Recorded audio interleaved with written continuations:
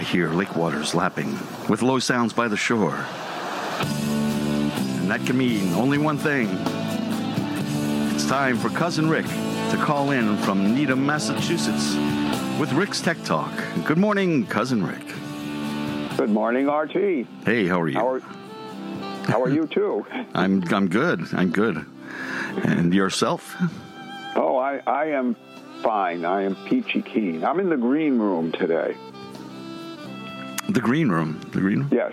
Well, it's my office, but the trees are blooming. The leaves are out, and so everything has a green glow. Oh, it sounds nice. Does that reflect the color of the ride of the week by any chance? No. Okay. Okay. There's a segue. Hey, the ride of the week, I'll just start with the color. It's called Brooklyn Gray Metallic. So, now, you're like me. You remember Brooklyn in the old days. Yeah, it was kind of gray. I know. But now it's upscale. Yeah, apparently it's an upscale gray. I know. Yes, because like a one-bedroom apartment in Williamsburg, which is near where our grandmother lived, now goes for like $4,600 a month. So, yep, I know. Yep. And but let's get into it here. The ride of the week, okay, is the 2022 BMW 230i Coupe. And it's got the M Sport package with it, okay? And like I said, it's Brooklyn Gray Metallic with the interior is oyster Vernasca leather, which is kind of like a light tan. Okay. Now, the engine is a 2-liter twin turbocharged engine that puts out 255 horsepower and 295 pound-feet of torque.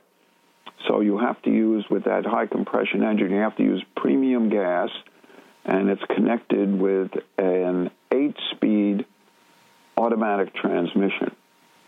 Okay? Now that combination of horsepower and transmission comes out with EPA mileage numbers of 26 miles per gallon city, 35 miles per gallon highway, for a combined mileage rating of 29 miles per gallon. Now, my experience, okay, using this, we took this on a long trip, and if you put it into the sport, you have a sport mode, you have a comfort mode, and you have an Eco Pro mode. Now, in the Eco Pro mode on the highway, the computer's telling me we were getting fairly well over 40 miles to the gallon. Okay, now the overall trip was maybe 37, 38 miles per gallon. So that's pretty good for a performance car with that high a mileage rating. So that was a definite plus for this vehicle. Okay, and going through some of the numbers that, or some of the specs on the vehicle, it has the M package with variable sport steering, adaptive lighting, that headlights, which means the headlights swing from side to side depending on the steering wheel input to help you negotiate corners. It's got an M Sport suspension, and it's got premium brakes and a nav system. So the base price is there's small writing here again, $36,350. But with all the packages, it comes out to $48,945, and it's got a premium audio system, and it's a Harman Kardon. And some of the other interesting facts here, it's built in San Luis Potosí, Mexico, but the engine and transmission come from Germany. So an international vehicle. The German parts content is 40%. Mexican parts content is 17%. And the U.S.-Canadian parts content is 9%. But you know you have a car that's really distinct. When we're driving along, we had gone back to Long Island over the weekend, okay? So we're driving on Hempstead Turnpike, which you are probably familiar with. Yes, quite familiar. Yes, okay. Well, on a Saturday, you're not really driving. It's a long parking lot. But this guy pulls up next to us and says, "Hey, that's a great-looking car." And I said, "Yeah, too bad it's not mine."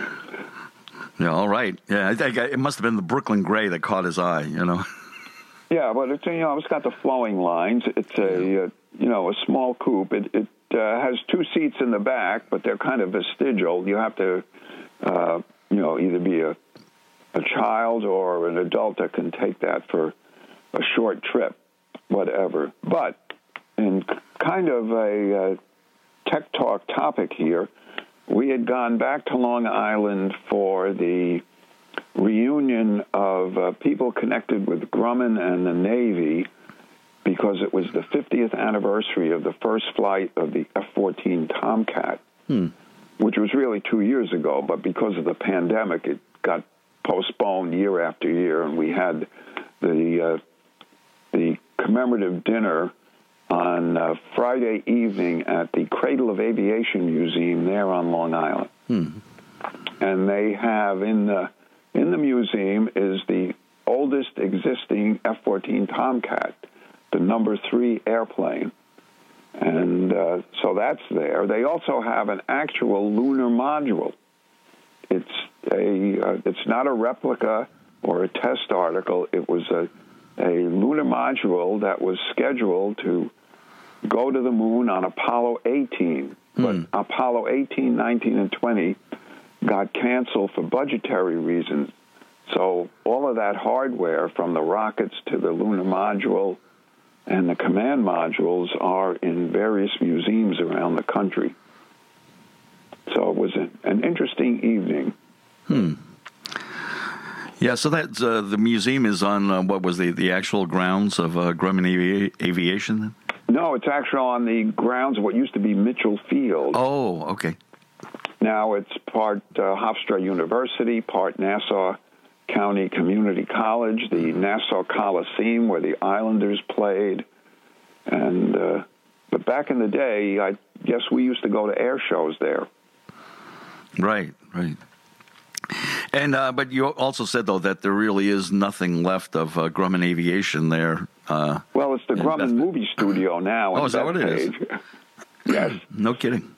And the Flight Test Center out in Calverton, where I worked for some time, it's now an industrial park. The hangars are there, the tower is there, but they're being used for heavy industrial storage of equipment and various concerns, a boat company, et cetera, But they have a little memorial park there where they have another F-14 up on concrete pylons and memorial bricks in the ground for people who had worked at the company. And they have various other artifacts there. Right. Now, is there anything left of Grumman Aviation at all? I mean, was it absorbed, or what happened to the company? It's part of Northrop Grumman now. Oh, okay, right. Which is headquartered out in California. Yeah. Right. And it was gradually phased out on Long Island. All right. Now, do you have anything else automotive for us today? Oh, yeah. We've got some interesting automotive stuff. Toyota has formally announced its all-electric BZ4X.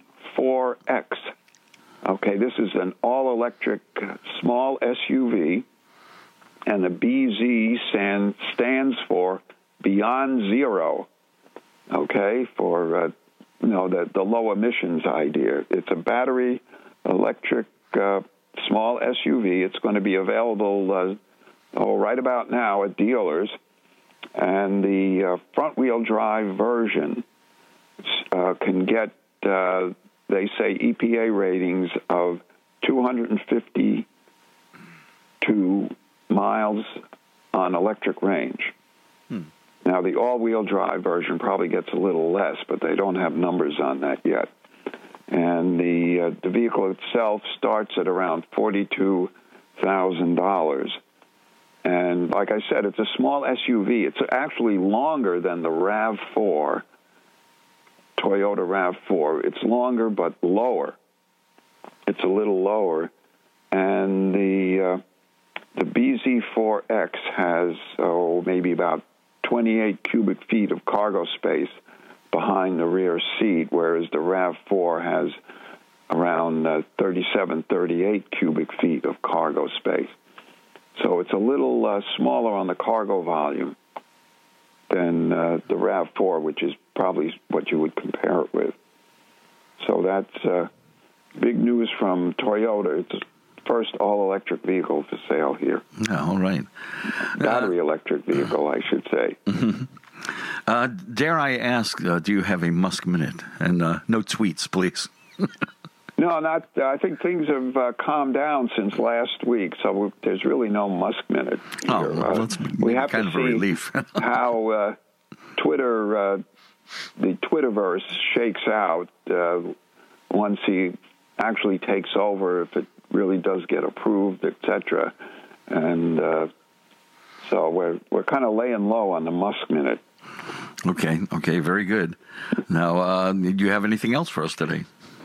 Oh, yeah, we've got, here's one development, another aerospace development. Boeing has unveiled the first production version, the first production airplane of its T-7A trainer for the Air Force. This is an advanced trainer. It's built by Boeing, and Saab is also involved with it. But they've given the name of the airplane as the Red Hawk, which is a tribute to the Tuskegee Airmen. Okay, the African-American unit in World War II that flew airplanes that had red tails. And the airplane itself, the first one off the production line, is white with a red tail. They have twin vertical tails that are painted red as tribute to the Tuskegee Airmen. And it's quite interesting they've done that. The Tuskegee Airmen, during World War II, they escorted bombers going in from Italy into Europe, into northern Europe, and they were so good that they never lost a bomber that they were escorting. They always stayed with them, and they kept the defensive fighters from getting at the bombers and shooting them down. So that's really a tribute to the Tuskegee Airmen. All right. Excellent. Anything else today? Yeah, see, one more. This is interesting. Okay, it comes from Slovenia. A company called Voice E, VOICEE, has an Indiegogo campaign for what they call, it's Voice E glasses. It's a glass that a deaf person would wear that has a chip and software in it that would translate speech from the deaf person would be conversing with someone, and it would take the speech of the person they're conversing with, and convert that to a visual display in the glasses. So, right now they say it has, I think about 5 languages it can use, and I assume one of them is Slovenian, but so it's an interesting development. They will, if you sign up on the Indiegogo campaign, it's $540. Once they come out, their target price is about $650. And so it's an interesting adaptation of voice recognition technology and I guess optics too, to put that there. They can these can be just plain glasses if you don't need corrective lenses, or they can incorporate corrective lenses, prescription lenses in them. And, there are other versions of this out and in development, but this one is self-contained. There's a Google version of this, but you have to use a paired cell phone to use it. But this works on its own. It's all independent. All right, very good. So is that a wrap for today? That's a wrap for today. Glad we could get together. All right. And have a nice day. Okay, you too. All right. So that was Cousin Rick calling in from Needham, Massachusetts with Rick's Tech Talk, a regular feature of the Newtopian Dream.